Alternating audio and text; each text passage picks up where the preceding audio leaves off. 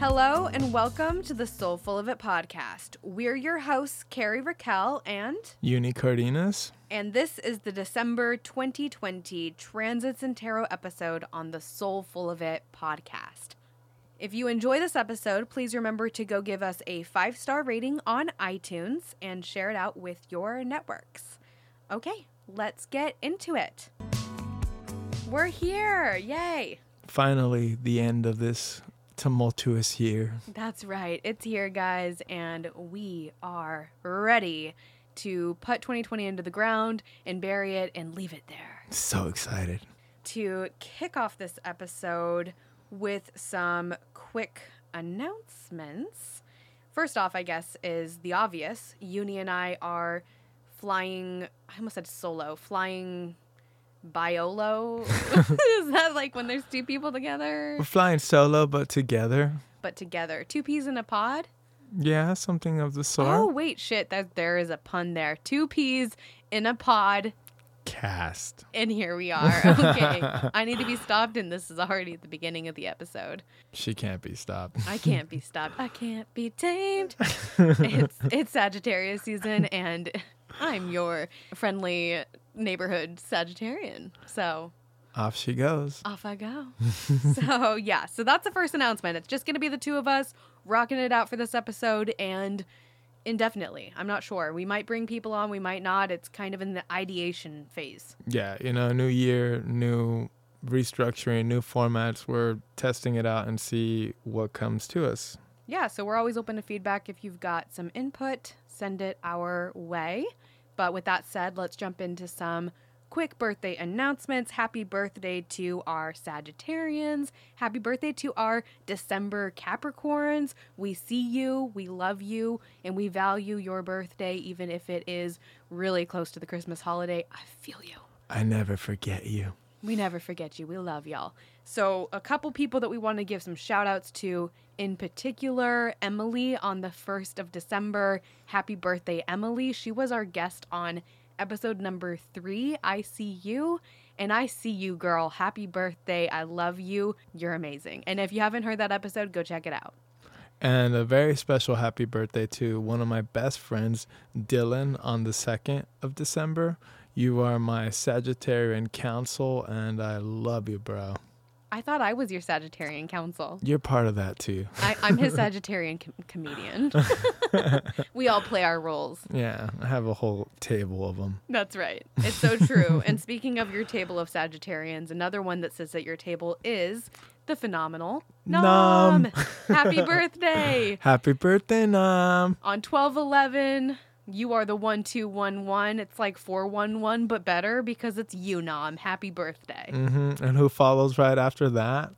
Me. 12/12/2020. What a day. What a day. And I'm not alone in this. I actually have an amazing birthday twin.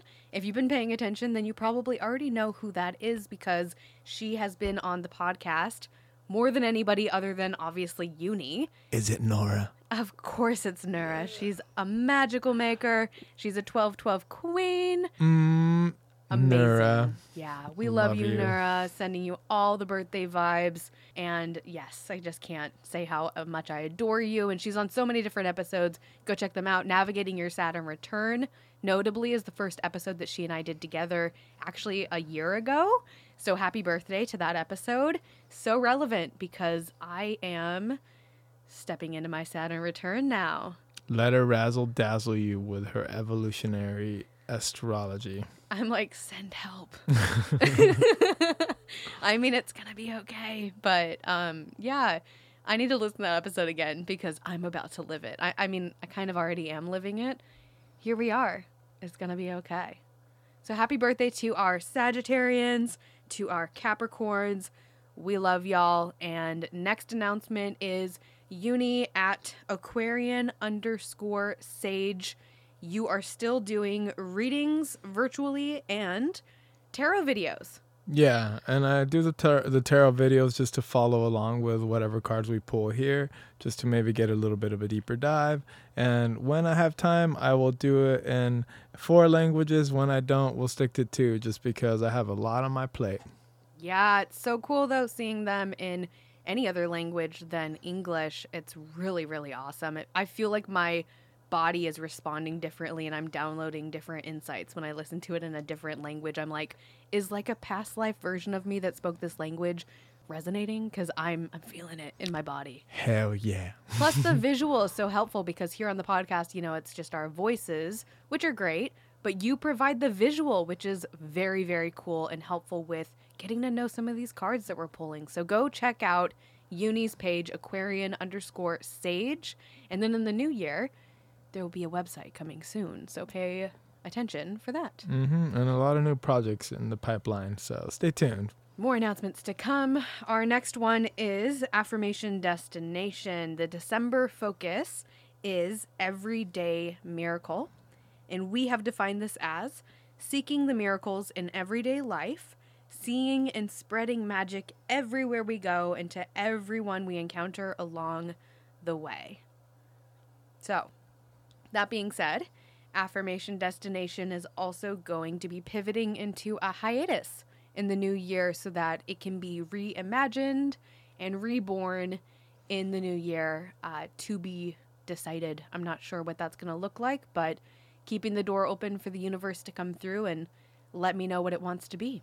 So excited. That is all the announcements that we have for you guys to get us started. And now let's jump into the tarot that Uni pulled for the month of December. Okay, let's go with this. So the first card that I pulled was looking at what is here right now and what's really apparent here. And for that, I pulled the Queen of Wands. And the Queen of Wands, when you look at the card, she is very much this powerful figure sitting on her throne, holding her cat. She's kind of intimidating. And the Queen of Wands, she's protected. She's powerful. She's unyielding in her autonomous sense of self.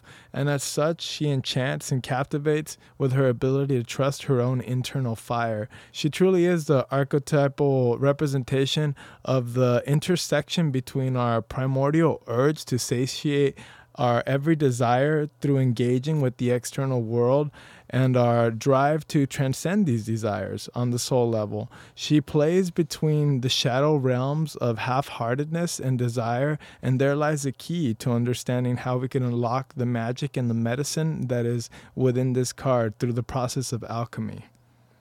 I love this card. Queen of Wands has shown up for me multiple times throughout the year, and even as recently as this week, I pulled this card. And every time I see her, I'm like, yes. Yes, queen. Yes, queen. Yeah, pretty much. I think the thing about the traditional Smith Rider-Waite version of this card that strikes me most, I guess two things, are her black cat and also the sunflower that she's got in her hand. I love sunflowers. They're just so pretty and inspiring, and they remind you that things can be easy. Mm-hmm. The next card that I had pulled for us is looking at what's underneath that. And for that, I picked the wheel. And the wheel is coming in fast and hard, being the subconscious workings that drive the engine of life. It is both a physical and non-physical representation of the natural cycles of life. And it takes us back to the Queen of Wands and the understanding that the beginning is always implicit in the end and the ending is implicit in the beginning. Coupled with this knowledge, we are offered the beautiful opportunity to take the wheel and steer our lives in the direction that best serves us and our aligned purpose. And I think personally the Wheel of Fortune is one of my favorite cards because it's always a constant recentering. How could we separate ourselves from the outside of the wheel, recognizing that we have to sometimes submit to the cycles of nature in order to better apply ourselves in the world by taking command of the wheel, by using nature and its cycles for our advantage. Yeah, this is one of those cards I feel like every time I pull it, I'm getting to know it again, always. Yes, and it also, like, for me actually, when I look at that like demon thing, Typhus. Yeah, on the Smith Rider-Waite, there's like Satan. I don't know. I think his name is Typhus. But so if you want to think about the Wheel of Fortune being our purpose in life, well, what is purposelessness then? The personification of all the demons, of all of the devils, of all of the terrible aspects that we have personified into these darker entities, they are actually personifications of purposelessness. And that is truly the folly of humankind, because that is truly our fear, is to live a life without purpose. So when I see this card, it's really a reminder that the destiny and the fortune is in your hand, and you are the one who has the access point to drive that wheel in whatever direction that you want. But you have to understand that you are neither separate from the whole, but you are a part of the totality of all of it. And to be in the totality of it means to be in full acceptance of life and your true nature. Yeah, and on this traditional card, each one of these different figures in the corner, they all have a book that they're all like writing in or reading from. They are learning from the lessons that the wheel has taught them. And the affirmation I feel most fits with this card every time I get it, that I say to myself when I look at it and it's looking at me, is life happens for me, not to me. And how can you take those lessons and then use them to help you on the next cycle of the wheel? Because if you think about it, it's number 10. So it's the first initiation into the next cycle of the tarot. So now you get to apply the lessons of the magician to move through that in order to get to this next echelon of what it is that you're going to be experiencing on the next rotation of the wheel. So like a really low-key card, no big deal.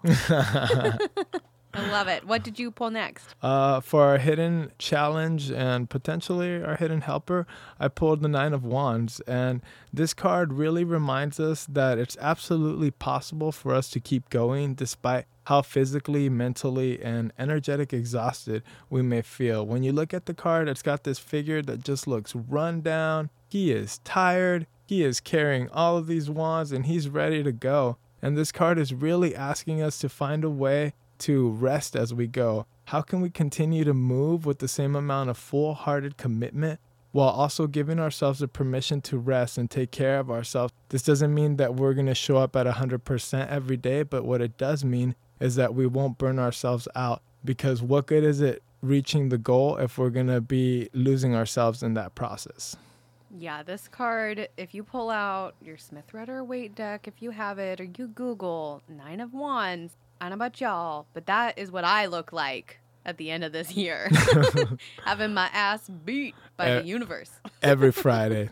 Yeah, so I can resonate with this figure on the card. It's just one more final push to get from that 9 to a 10 and graduate all the way up to that motherfucking king, bitch. I'm on my way. Whoop, whoop. But I'm going to make a stop at that Queen of Wands first, for sure. She's lovely. She's awesome. Mm-hmm. And last, for our soulful guidance, I pulled the Three of Swords. And the Three of Swords in this position is really asking us to attend to our hearts, especially as we begin to engage in the world in new ways. Are we allowing ourselves to go fully into the experience of heartbreak, grief, and emotion? There's nobody that can hold us through that other than ourselves. And it is necessary for us to move through these natural cycles in order to find respite and through the tears cleanse ourselves on a heart level. If we fail to do so, we risk becoming locked in these emotional cycles that perseverate on the thoughts that create the moods that then become the temperaments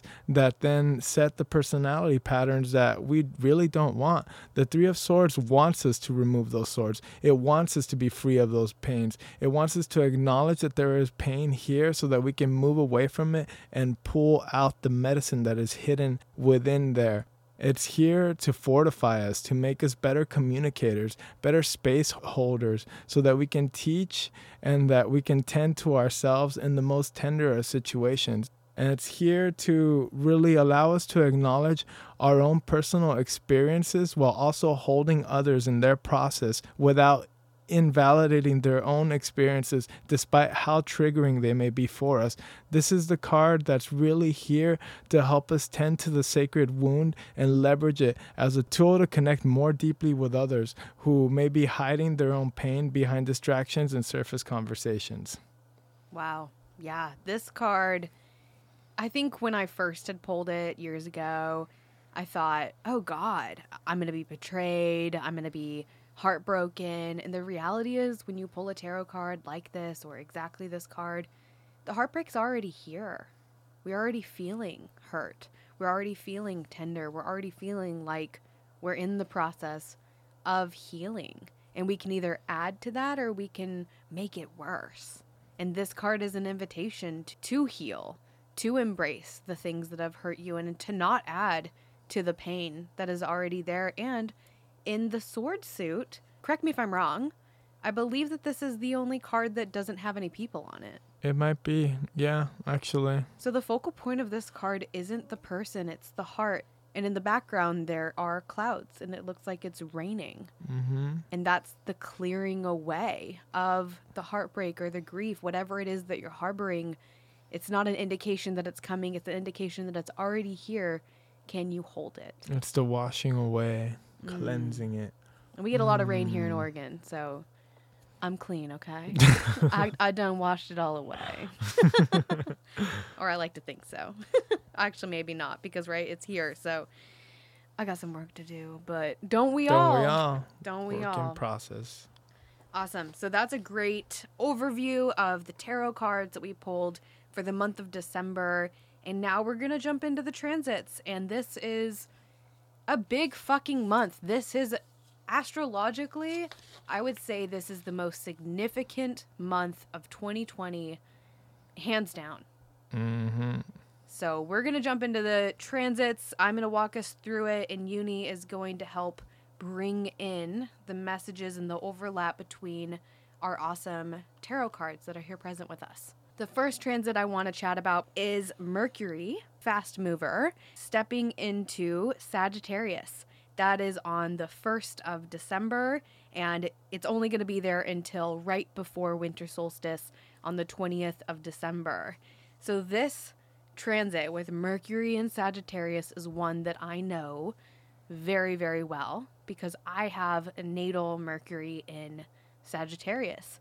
And if you're a Sagittarius sun sign, like I am, then you might have that too. It's pretty common to have the closer personal planets clustered into the same sign as your sun.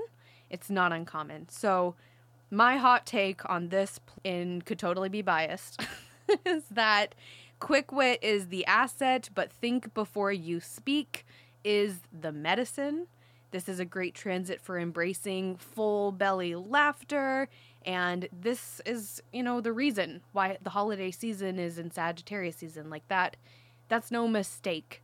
Sagittarians have this huge capacity to be so holly and so jolly and enthusiastic and maybe a little too much sometimes. But hey, we're here and we sparkle and damn it, you can sparkle too. And that's what Sagittarians are all about.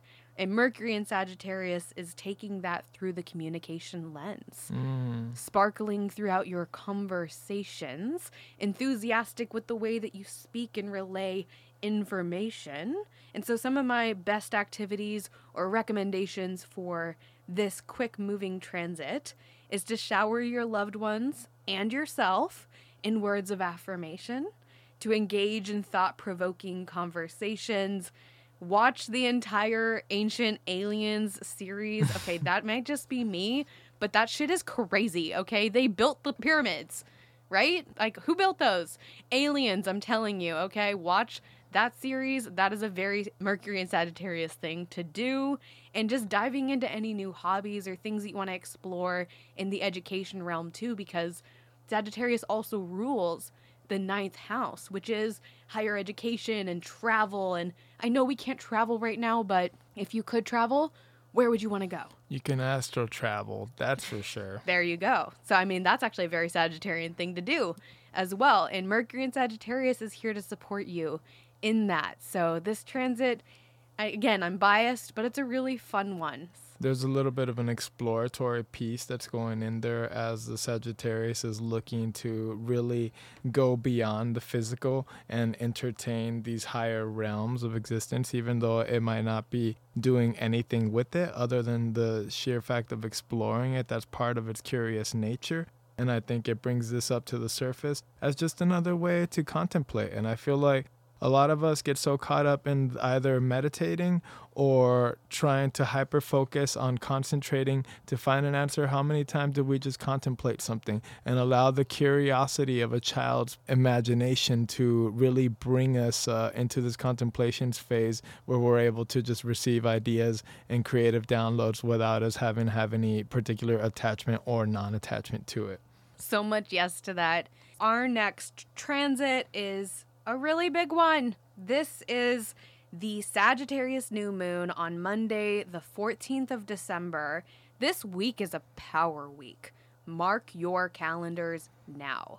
The week of the 14th of December is a game changer for all of us in the whole world. It's going to affect us all. And this new moon is powerful because it's not just a new moon, it is a total solar eclipse. Shout out to past me who thought that she was going to be going to Patagonia to view that eclipse. But alas, the universe had different plans in mind for me, and that's okay because I'm still super excited about this new moon in Sagittarius, solar eclipse. With eclipses, they come in pairs. So we had on the 30th of November, we had the full moon lunar eclipse in Gemini. This solar eclipse is the closure of that lunar cycle and of that lunar portal. So we are given this amazing opportunity to integrate what we learned, and as on every new moon, to plant a new seed for things that we would like to see grow and become and blossom in our futures. So what do you want to welcome in? What feelings, experiences, relationships, material possessions, career opportunities, whatever. What would support your ongoing evolution best? This question is an important one because solar eclipses are especially potent for manifestation. And with this solar eclipse closing, that final eclipse portal of the year, and hosting the Jupiter-Saturn conjunction in Aquarius, which we'll chat about here in a minute, what we call in for ourselves on the Sagittarius new moon eclipse has the potential to blossom in wildly cool ways over the next 2 decades. The seed you plant on this new moon has 20 years worth of potential. Wow. Super casual. So some of the aspects that are influencing this new moon are that we have the new moon conjunct Mercury and the South Node in Sagittarius, which is flavoring this new moon with a familiar feeling. And it's likely that the lessons of the last lunar cycle since the 30th of November weren't all that new to us. Eclipses are catalysts for change and they speed things up. And with our current eclipse cycle occurring along the Sagittarius and Gemini axis of knowledge, this lunar eclipse is a prime time to set new goals. It's also in Sagittarius. It's all about the archer. It's all about pulling back the arrow and looking up to the sky and saying, I have no fucking idea, but I'm going to just fucking do it. And pulling it back and shooting it out. Letting it go. Letting it go. And it also makes me think the Wheel of Fortune, because the Wheel of Fortune is absolutely taking into consideration all of these cycles that are happening, whether on the micro or the macro. It's all these things are in alignment within the sky that are now there to really help propel us forward. So now that all of these things are in this perfect alignment and this beautiful timing phase, how are we now going to use the experience that we've leveraged and gained from the knowledge that we've been collecting thus far on the journey and using it to really apply ourselves in such a way that it's going to help us not only take the wheel and steer, but navigate it in a direction that's really going to help root us down and propel us forward into the next journey of our life. And part of that's going to require us to let go of pieces of ourselves so that we could regenerate through that growth, and in that process birth something new that's going to be exciting, that's going to be fresh. And when I say fresh, it doesn't necessarily mean new. It means looking at something that was once old, but looking at it from this completely new perspective that now has a complete newness to it, which adds innovation to it, which brings more attraction to that. One man's trash is another man's treasure. Amen. And that's definitely present here in this new moon. Like you were saying, the Wheel of Fortune is a great ally for this new moon because of the past coming up, because the new moon is seated as an eclipse directly on the south node right next to Mercury as well. And the south node of the moon is going to be in Sagittarius for a while. That's the cycle that we're in right now. So it's bringing up the past. It's bringing up the ways that you've survived before that worked for you then, maybe don't work for you now. And with Mercury present, it's giving this amazing opportunity to speak out into the universe how you're going to change those patterns, how you're going to break those cycles, who you are when you are who you are, not who other people tell you that you are, or you tell you that you are because that's who you were yesterday. Yesterday is over. We're here now. And that Mercury aspect is also calling in the cleansing fires to really come in and like burn that shit apart, to let us get down to the core base element of what it is that's there. And that is raw truth. And there's no denying the truth. And as soon as that we see that, it will burn away the illusions of the past so that we are left with the raw elements in order to proceed forward. Absolutely.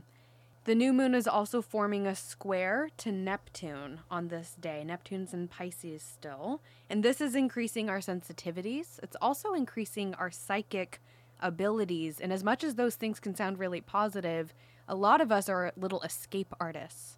And so those things come up, those opportunities come up, and they are friction in that square. So they're not comfortable having a download come through. If you haven't been clairaudient and then you suddenly hear something, you might be like, oh my God, I'm losing my fucking mind. You might not like accept it or welcome it in or make a space for it at the table of your life. And so your reaction to that could be what my reaction usually is, which is like, I'm gonna go numb this the fuck out so I'm not here for it and I don't have to pay attention to it. And to that, I would say, if you go numb yourself out on this new moon solar eclipse in Sagittarius, that is so profound and is in a week of magical, amazing astrology, life-changing astrology, and you're numb for it, you're going to miss out. So I'm telling you now, please be here for it. Be awake for it. Be willing to face those illusions in your life. Mm-hmm. Be willing to show up for yourself. And be willing to put pen to paper or speak out loud who you are, what you deserve, what you want, why you want it, and start looking into how you're going to make it happen. Because this new moon is a profound opportunity to plant a seed that will serve you for not just a day or a week or a year. I'm talking 2 motherfucking decades. So we don't want to squander it. We want to make the most out of the energy that we have because it's here and it's supportive. And the last aspect I want to mention on this new moon eclipse is that we have Venus in Scorpio in a trine to Chiron in Aries. And that relationship between Venus and Chiron is helping us heal the relationships that have hurt us in the past. And because of this new moon being right on top of the south node, it might be familial. In fact, it probably is. There probably is some family healing. And we're going to talk more about that when we get to the full moon at the end of the month, because the full moon's in Cancer, which is absolutely about family. So a lot of that family stuff is coming up and it's playing out in our lives. Are we going to numb out so that we don't have to face it? Or are we going to face it and use that knowledge and that information, that wheel of fortune, to write our futures? Yeah, or using that 3 of Swords to pull out the swords and allow ourselves to heal through feeling it. You got to feel it to heal it. And sometimes that isn't pretty and the process is messy, but it's very necessary in order for us to hold ourselves and, more importantly, to hold others. Love it.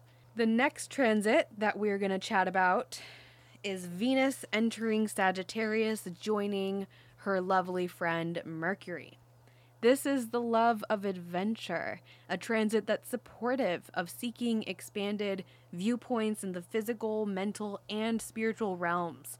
Those with natal Venus in Sagittarius have a hallmark characteristic of generosity, A very Venus and Sagittarius thing to do would be to leave a bigger than usual tip for good service, to indulge a loved one by surprising them with their favorite treat, or share an interesting story or a joke with a friend.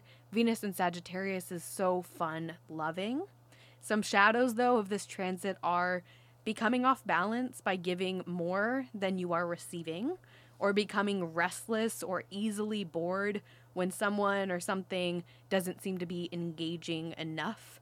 So patience is a wonderful helper for this transit, and engaging in thought-provoking or spiritually explorative conversations is a great way to embrace this transit.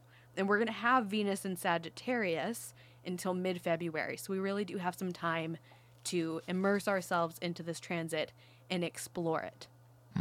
That really makes me think of the Queen of Wands, because at the root of the fully activated Queen of Wands, she has recognized her relationship to her desires and the direct connection that has to her ability to fuel her drive towards fulfilling them. The magic is created by fully embracing your desire. Anything that is done with full commitment will, by its very nature, not only have direction and drive, but also create a momentum around it, and as such will influence the electromagnetic field in the environment, which in some sense will manipulate reality. There's nothing inherently wrong with desire. In fact, it is perhaps the greatest driver of human evolution, because it puts us in direct contact with new experiences that become the catalyst for our own personal evolution. And she has come to realize that desire is a clever trick, an alluring and elusive nature of the trickster gods within, and as they seek to entertain their most abysmal of fantasies.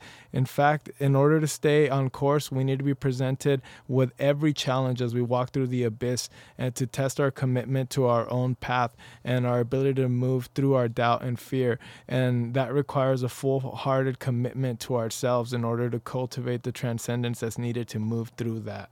Love the Queen of Wands. She is fire too. I mean, that's how I interpret her energy, is as a fire card.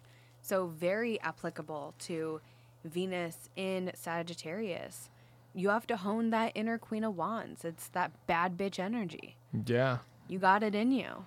You gotta let it out to play. It also requires us to really recognize the cycles within ourselves, and to have the discernment to close a cycle when its time has ended, or renew the commitment to it if it's truly feeding our fire. We must embody our unembraced fears and follow through with things until the end, no longer abandoning our hopes, our dreams, our projects, our relationships, and most importantly, ourselves at the first signs of difficulty.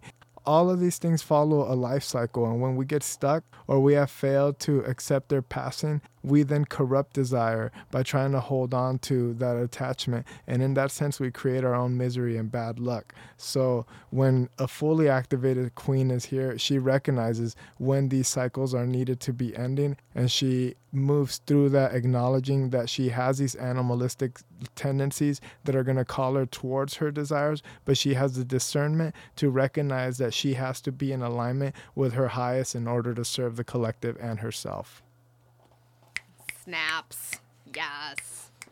Yes. Oh my goodness. So much channeling. I love it. So our next transit is back to back. We have Saturn on Wednesday, the 16th of December. I'm telling y'all, it's a powerful week. Moving into Aquarius, where Saturn is going to be in Aquarius until the spring of 2023. So we have some time with this transit. And if you're like me and you're about 29 years old, welcome to your Saturn return. We're here, baby. It's going to be hard, but it's going to be beautiful. Before I dive into Saturn in Aquarius, I want to mention the transit after that, which really ties into it, is Jupiter, who's going to be entering Aquarius as well. Just 3 days later on Saturday the 19th, and Jupiter is really easy to track out of all of the planets because Jupiter tends to spend about a year in every sign that it visits. So Jupiter is going to be in Aquarius until December of 2021. So let me back up and go back to Saturn, and we'll come back to Jupiter here in a minute.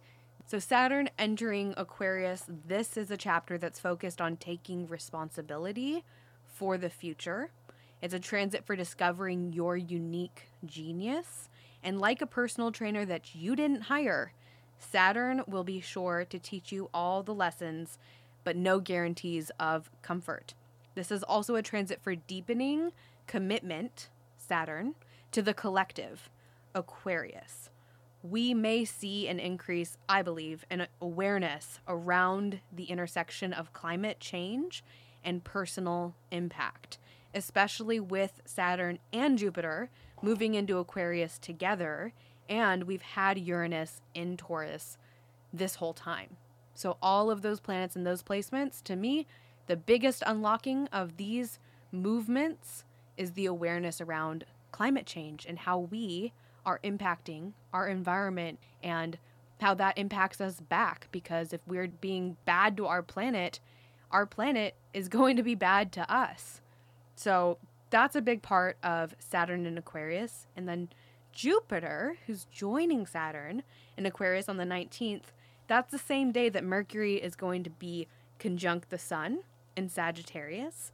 And so Mercury is infusing Jupiter's entry into Aquarius with curiosity and a desire to learn, as the sign of Aquarius is one with an insatiable hunger for learning. You agree with that, Uni?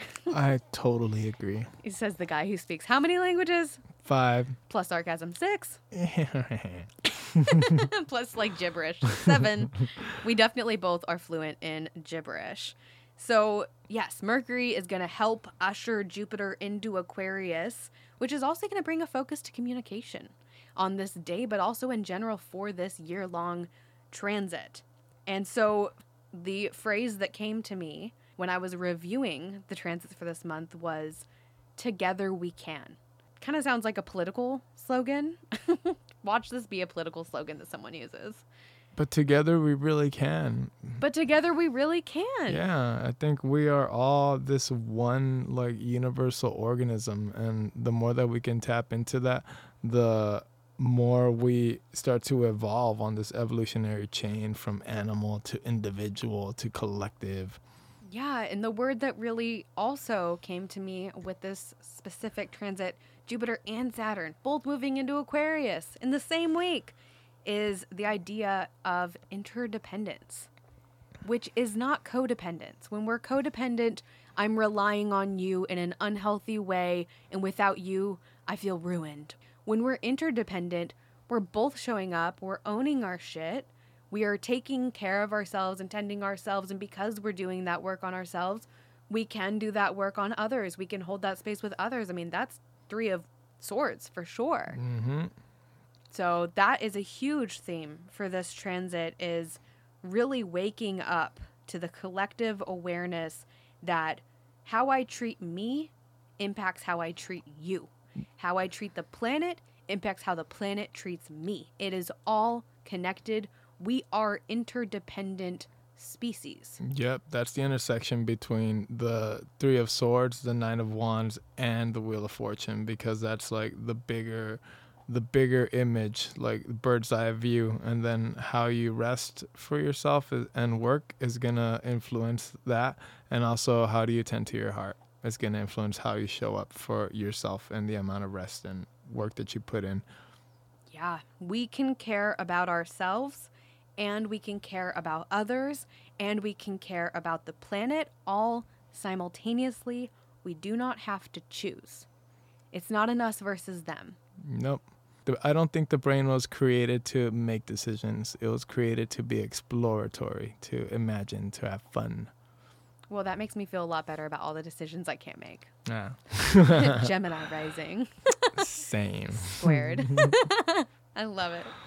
Okay, so we're going to touch on these 2 power players again here in a second. But before we do, there's one other transit I want to mention, which is on Sunday, the 20th of December. Mercury, he's quick, I'm telling y'all, moving into Capricorn out of Sagittarius. Mercury's transit through Capricorn is an opportunity to be calmer, cooler, and more collected with the way that we communicate. We can call in the Queen of Wands, confident, boss bitch energy to help us adult our way through this transit. There's a clarity available to us when we get quiet enough to listen, and Mercury in Capricorn is wise to speak only the words that are necessary or that add additional value. Don Miguel Ruiz, the author of The Four Agreements, one of those agreements is, quote, be impeccable with your word, and that is a great ally for this transit. Before the words leave your lips, can you ask yourself, is it worth sharing, or would it be better? And would I learn more and gain more from being quiet and listening? And those of you that have Mercury and Sagittarius natally, like I do, know that there are a lot of opportunities for us to shut our mouths that we should take advantage of, because we talk enough, but not everything that we say has the same weight of importance if we're just constantly running our mouths. Amen. After I run my mouth. But relevant, right? Yeah. All right, that brings us to what I would say is the most powerful day, definitely of the month, but even I would say of the year. On Monday, December 21st, winter solstice. It's also the initiation of Capricorn season as the sun moves out of Sagittarius into the sea goats arena. This day is also harboring the Jupiter-Saturn conjunction. I'm going to share a little bit of history and research that I did on this conjunction because I find it to be absolutely fascinating. The Jupiter-Saturn conjunction is famously known as the Great Conjunction because it involves the two largest planets that we know of in our solar system, Jupiter and Saturn, coming within close contact in alignment, and it's rare. It only happens once every about 20 years. Jupiter and Saturn not only meet once every 20 years in the sky, they repeatedly meet in a sign of the same element in 200-year cycles. So just when you think 2020 can't get any crazier, it is, because we're not only initiating a new 20-year cycle right now with the Jupiter-Saturn Aquarian conjunction, we are also in the macro initiating a new 200-year cycle as we officially transition out of the Earth sign conjunctions that we've been doing for 200 years into the two power players, Jupiter and Saturn, having conjunctions in air signs up until 2159. Damn. So good. So good. Mm-hmm. Followed by entry into that cycle will last 200 years, and then they'll move into fire signs. It's wild. So looking at the next cycles of the meetings of Jupiter and Saturn in our lifetimes, 2020, they meet in Aquarius. 2040, they meet in Libra. 2060, they meet in Gemini. 2080 in Aquarius. 2100 in Libra, all the way up until 2159 when they move into water. So unless we're all cyborgs, we're not going to get to see that. Or we come back and we're reincarnated. But god damn the shifts that are going to happen now that we're moving into an air sign. Yeah, so that's the first thing. That's major, is that we're moving into air. And what is air all about? Ideation? Community, yeah. freedom. Conversation. All of the things that we have been lacking in this overly structured world. We're going to see things crumbling that have been that way for 200 fucking years. Crumble. Crumble. Like the blue cheese of my life. Oh, yeah, pretty much. Oh my goodness. It's been a blue cheese year. It's been a year of crumbling. Stinky. The blue cheese tower. That should be a tarot card. It should. Oh my goodness. So I wanted to chat about the two power players involved in this, Jupiter and Saturn, because I just find it really fascinating to learn more about these planets. Jupiter and Saturn used to be believed to be the furthest out planets because before we had all this tech, we hadn't discovered, like Pluto, we hadn't discovered Uranus. Those planets are so far out that we didn't know. And so this conjunction, this meeting of Jupiter and Saturn, has been known to be a turning point, a change in societal structures, a change in political belief systems, shifts in every single area. And folks who are scientists, astronomers, astrologers, all of them have been studying these conjunctions for a long time because they happen in these cyclical patterns. I actually looked this up. So on the last episode, I said, how many moons does that bitch have? Because Jupiter's huge and it's got a ton of moons. So I went and looked it up because I wanted to answer my own question for anybody else who was curious. And Jupiter has 79 confirmed moons. Damn. It's a lot of moons. Yeah, she a big one. While Jupiter represents how we access our expansion, Saturn represents our ability to discipline ourselves. It is restrictions, it is karma, it's those things that come around based on the hard work that you did or didn't put in. And it teaches us tough lessons that, once learned, have high rewards. And so what kind of high rewards does Saturn have in the physical? Okay, so this is wild, and I hadn't heard of this before, but I fact-checked it on lots of different places, including NASA, and scientists believe that it rains diamonds on Saturn. That's how much pressure that planet is putting out. Right? That's why I always call it the personal trainer you didn't hire, because it's here, and it's on your ass, and it's forcing you to grow up. But at the end of learning the lesson, you get a diamond. You get a diamond. And diamonds are a girl's best friend. So those are some interesting random facts about these two power players. And they're coming together today on winter solstice, initiating the Capricorn season. And this is just a super crazy, powerful day. I highly recommend taking time to journal on this day, to write down goals and dreams, and to endeavor to play big instead of playing small. And do witchcraft. Yeah, sure. Let's add that to it, because this podcast isn't offensive enough. Well, you are the host. I love the witches, though. I mean, I'm like low-key kind of a witch. I'm definitely a bitch. Which bitch is the witch bitch? Us. Us, both of us. So I did have some quick history that I wanted to share about this conjunction. It is monumental, and that's why I'm spending so much time on it. I looked up some of these dates just to fact check between all these past conjunctions. I'm like, wow, what has this done for us in the past? And so the American Civil War, which was between the free states and the slave states, was between 1861 and 1865. And what do you have in 1861? A Jupiter-Saturn conjunction in Virgo, because we had all those past conjunctions in Earth signs. World War II, between 1939 and 1945, and what do we have? In 1940, there was not one, but two great conjunctions, we can thank the retrogrades for that, between Saturn and Jupiter, both of those in Taurus. In 1980 and 1981, and I know I said that the last 200 years were in Earth, and they were, with the exception of the 80s, when we had not one or two, but three conjunctions between Jupiter and Saturn in the air sign of Libra, getting us ready for the official switch to air sign conjunctions, which is where we are now. And what happened in the 1980s? The AIDS epidemic broke out and began killing thousands. We had a health crisis. And where are we right now?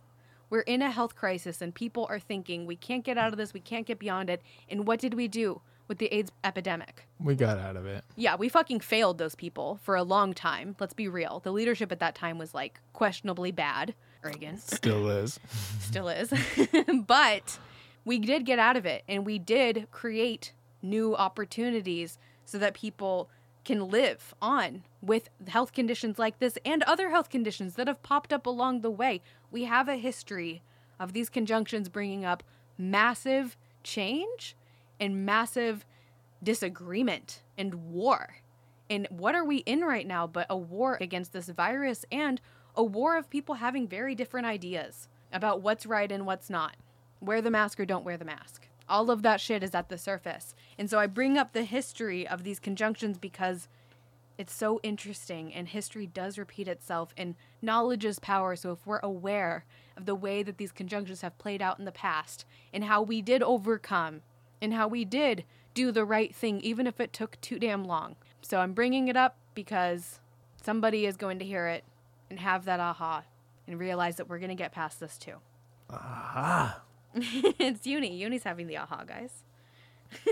So the last thing I want to say about this is as we're shifting into the air sign conjunctions, this cycle that'll be 200 years, the rest of our lives, we're going to see some major advancements in how we consume and relay information. I'm talking about fake news. I'm talking about deep fakes. Have you seen deep fakes, Uni? Of course. They're crazy. If you don't know what a deep fake is, I highly recommend that you go to YouTube, type in deep fake Obama. They did one on Obama. It is uncanny. I mean, it really feels like he's actually saying those things. And that's the technology that we have now. We're moving into a technologically advanced forever, for the rest of our lives. AI, robots, coming for your jobs, for sure. We're all gonna die. We are all gonna die, that's true. But we're also all gonna live. Maybe we're gonna live even longer because of the cyborg thing. I don't know, but... As deep fakes. Right? Yeah, we will. We'll live on as deep fakes. But I'm saying that this is going to have a huge influence on us, and the trading of ideas, I think, is going to be major. Things like TED Talks, we're going to have a whole new world built off of that here in the next 20 plus years leading up to that next conjunction between Jupiter and Saturn. Where will we be in 20 years? Maybe I can replay this clip where I say that in 20 years, and we can put it into an episode or something, whatever we're doing in the next 20 years. We'll see. We'll see. But yes, that's more than enough to be said about the Jupiter-Saturn conjunction. It's epic. You're epic. We're going to get through this. And that leads us to our very final transit, which is on Monday, the 29th of December. We have the Cancer full moon. As the final full moon in 2020, I think that maybe the most symbolic thing that we could do is to write down everything that we want to leave behind us and burn the note that it's written on. Or if you're feeling really Cancerian, you could take that note to the coast and drown it in the ocean, and let it go in that way. Just, gather your trash, says Uranus and Taurus. But yeah, this full moon it's the last one, guys. So it's necessary to have some sort of ceremony in whatever way feels best for you to really let go of the year of 2020 so that we can move in to the future, integrating the lessons that we learned, but not harboring any of the old energy that we need to let go of. Yep. Coming in as an open slate. And a big influence on this full moon is Uranus in Taurus. Uranus is forming a sextile to the moon and a trine to the sun in Capricorn. So Uranus is our change maker, and Uranus is here to support us. Change is already here. It's our job to make room for it. Mm-hmm. If you are able and willing to make room for the changes that are already here and already happening, you're going to be in a good place on this full moon. If you're in resistance, you're going to be missing out. So having the knowledge that change is coming, change is here, can you just embrace it, is going to give you a lot of wisdom on this full moon. Clean out your closet, internally, externally. Create that space. Absolutely. And as a cardinal water sign, Cancers know how to initiate change when it's necessary. They're loyal, artistic, sensitive. The Cancer archetype embodies the confidence of a mother entering a daycare, a dog returning a ball to their owner, or an artist performing their art of choice. There is confidence available to you in this full moon if you allow yourself to feel confident. Venus is forming a trine to Mars and squaring Neptune, disrupting illusions within our relationships. On this day, you can't pretend to not see it. It's here. The full moon illuminates. Chiron in Aries is also forming a square to the full moon, bringing to the surface anything that we've not yet been willing or able to heal. There's a quote floating around on the internet that's very Three of Swords, and it says, "We cannot heal what we do not acknowledge." And I'd add to that, the people who hurt you do not hold the keys to healing you. You hold the keys to healing. Damn straight. Healing can be heavy and a long process, but it's super helpful to find an outlet for expressing that. And so my biggest recommendation for the last full moon in 2020 is to do a very Cancerian thing. If you can, I think it would be a great time to do some watercoloring. And if you are like, oh, I don't do art, I don't know, I'm not good at art, whatever, nobody's watching you. You can still create art even if you think it sucks. And if you're like, well, I don't know what would I paint? What would it be? Paint the fucking moon. Yeah, that's a good one. Watercolor the moon. And if you do, post it online and tag us because we want to see it. And I actually think I'm going to get myself some watercolors because I really want to intentionally watercolor on this full moon. And the journaling questions that I have for y'all to ponder on this full moon are, in what ways could you benefit from mothering yourself better? Cancer is the universal mother of the zodiac, here to remind us that self-care is an act of radical self-love. Next question is, what changes in your life have you yet to welcome? How can you make room for the evolving door of change within your world? Change is here, and our resistance to it isn't helping us. Forward is forward, even if you are being dragged. I've been dragged a lot. Same. Doesn't feel good. No. It's much better when you're willing. Last question for you to journal about or ponder. How can you enrich your home to be a sacred sanctuary? What rituals can you initiate to support the transformation you're experiencing? And that home could be internal as well as without. Absolutely. Like, what foods are you putting into your body? What drinks are you consuming? What media are you consuming? Is it serving you? The environments that we occupy have a significant impact on the quality of our lives and our ability to adapt. When we set ourselves up in spaces that nurture our growth, like sunlight and water nurture a plant, we find more ease within our growth. Affirmations for the full moon in Cancer are, I am whole. And nourishing my body, mind, and spirit empowers and fuels me. I am worthy. So powerful. And if you have an affirmation that is really working for you this month or on this full moon or on our crazy solar new moon in Sagittarius or the Jupiter-Saturn conjunction, I mean, this shit is wild. If there's something on your heart, feel free to reach out and share it with us. We always love to hear from you guys. It's such a treat to connect with you.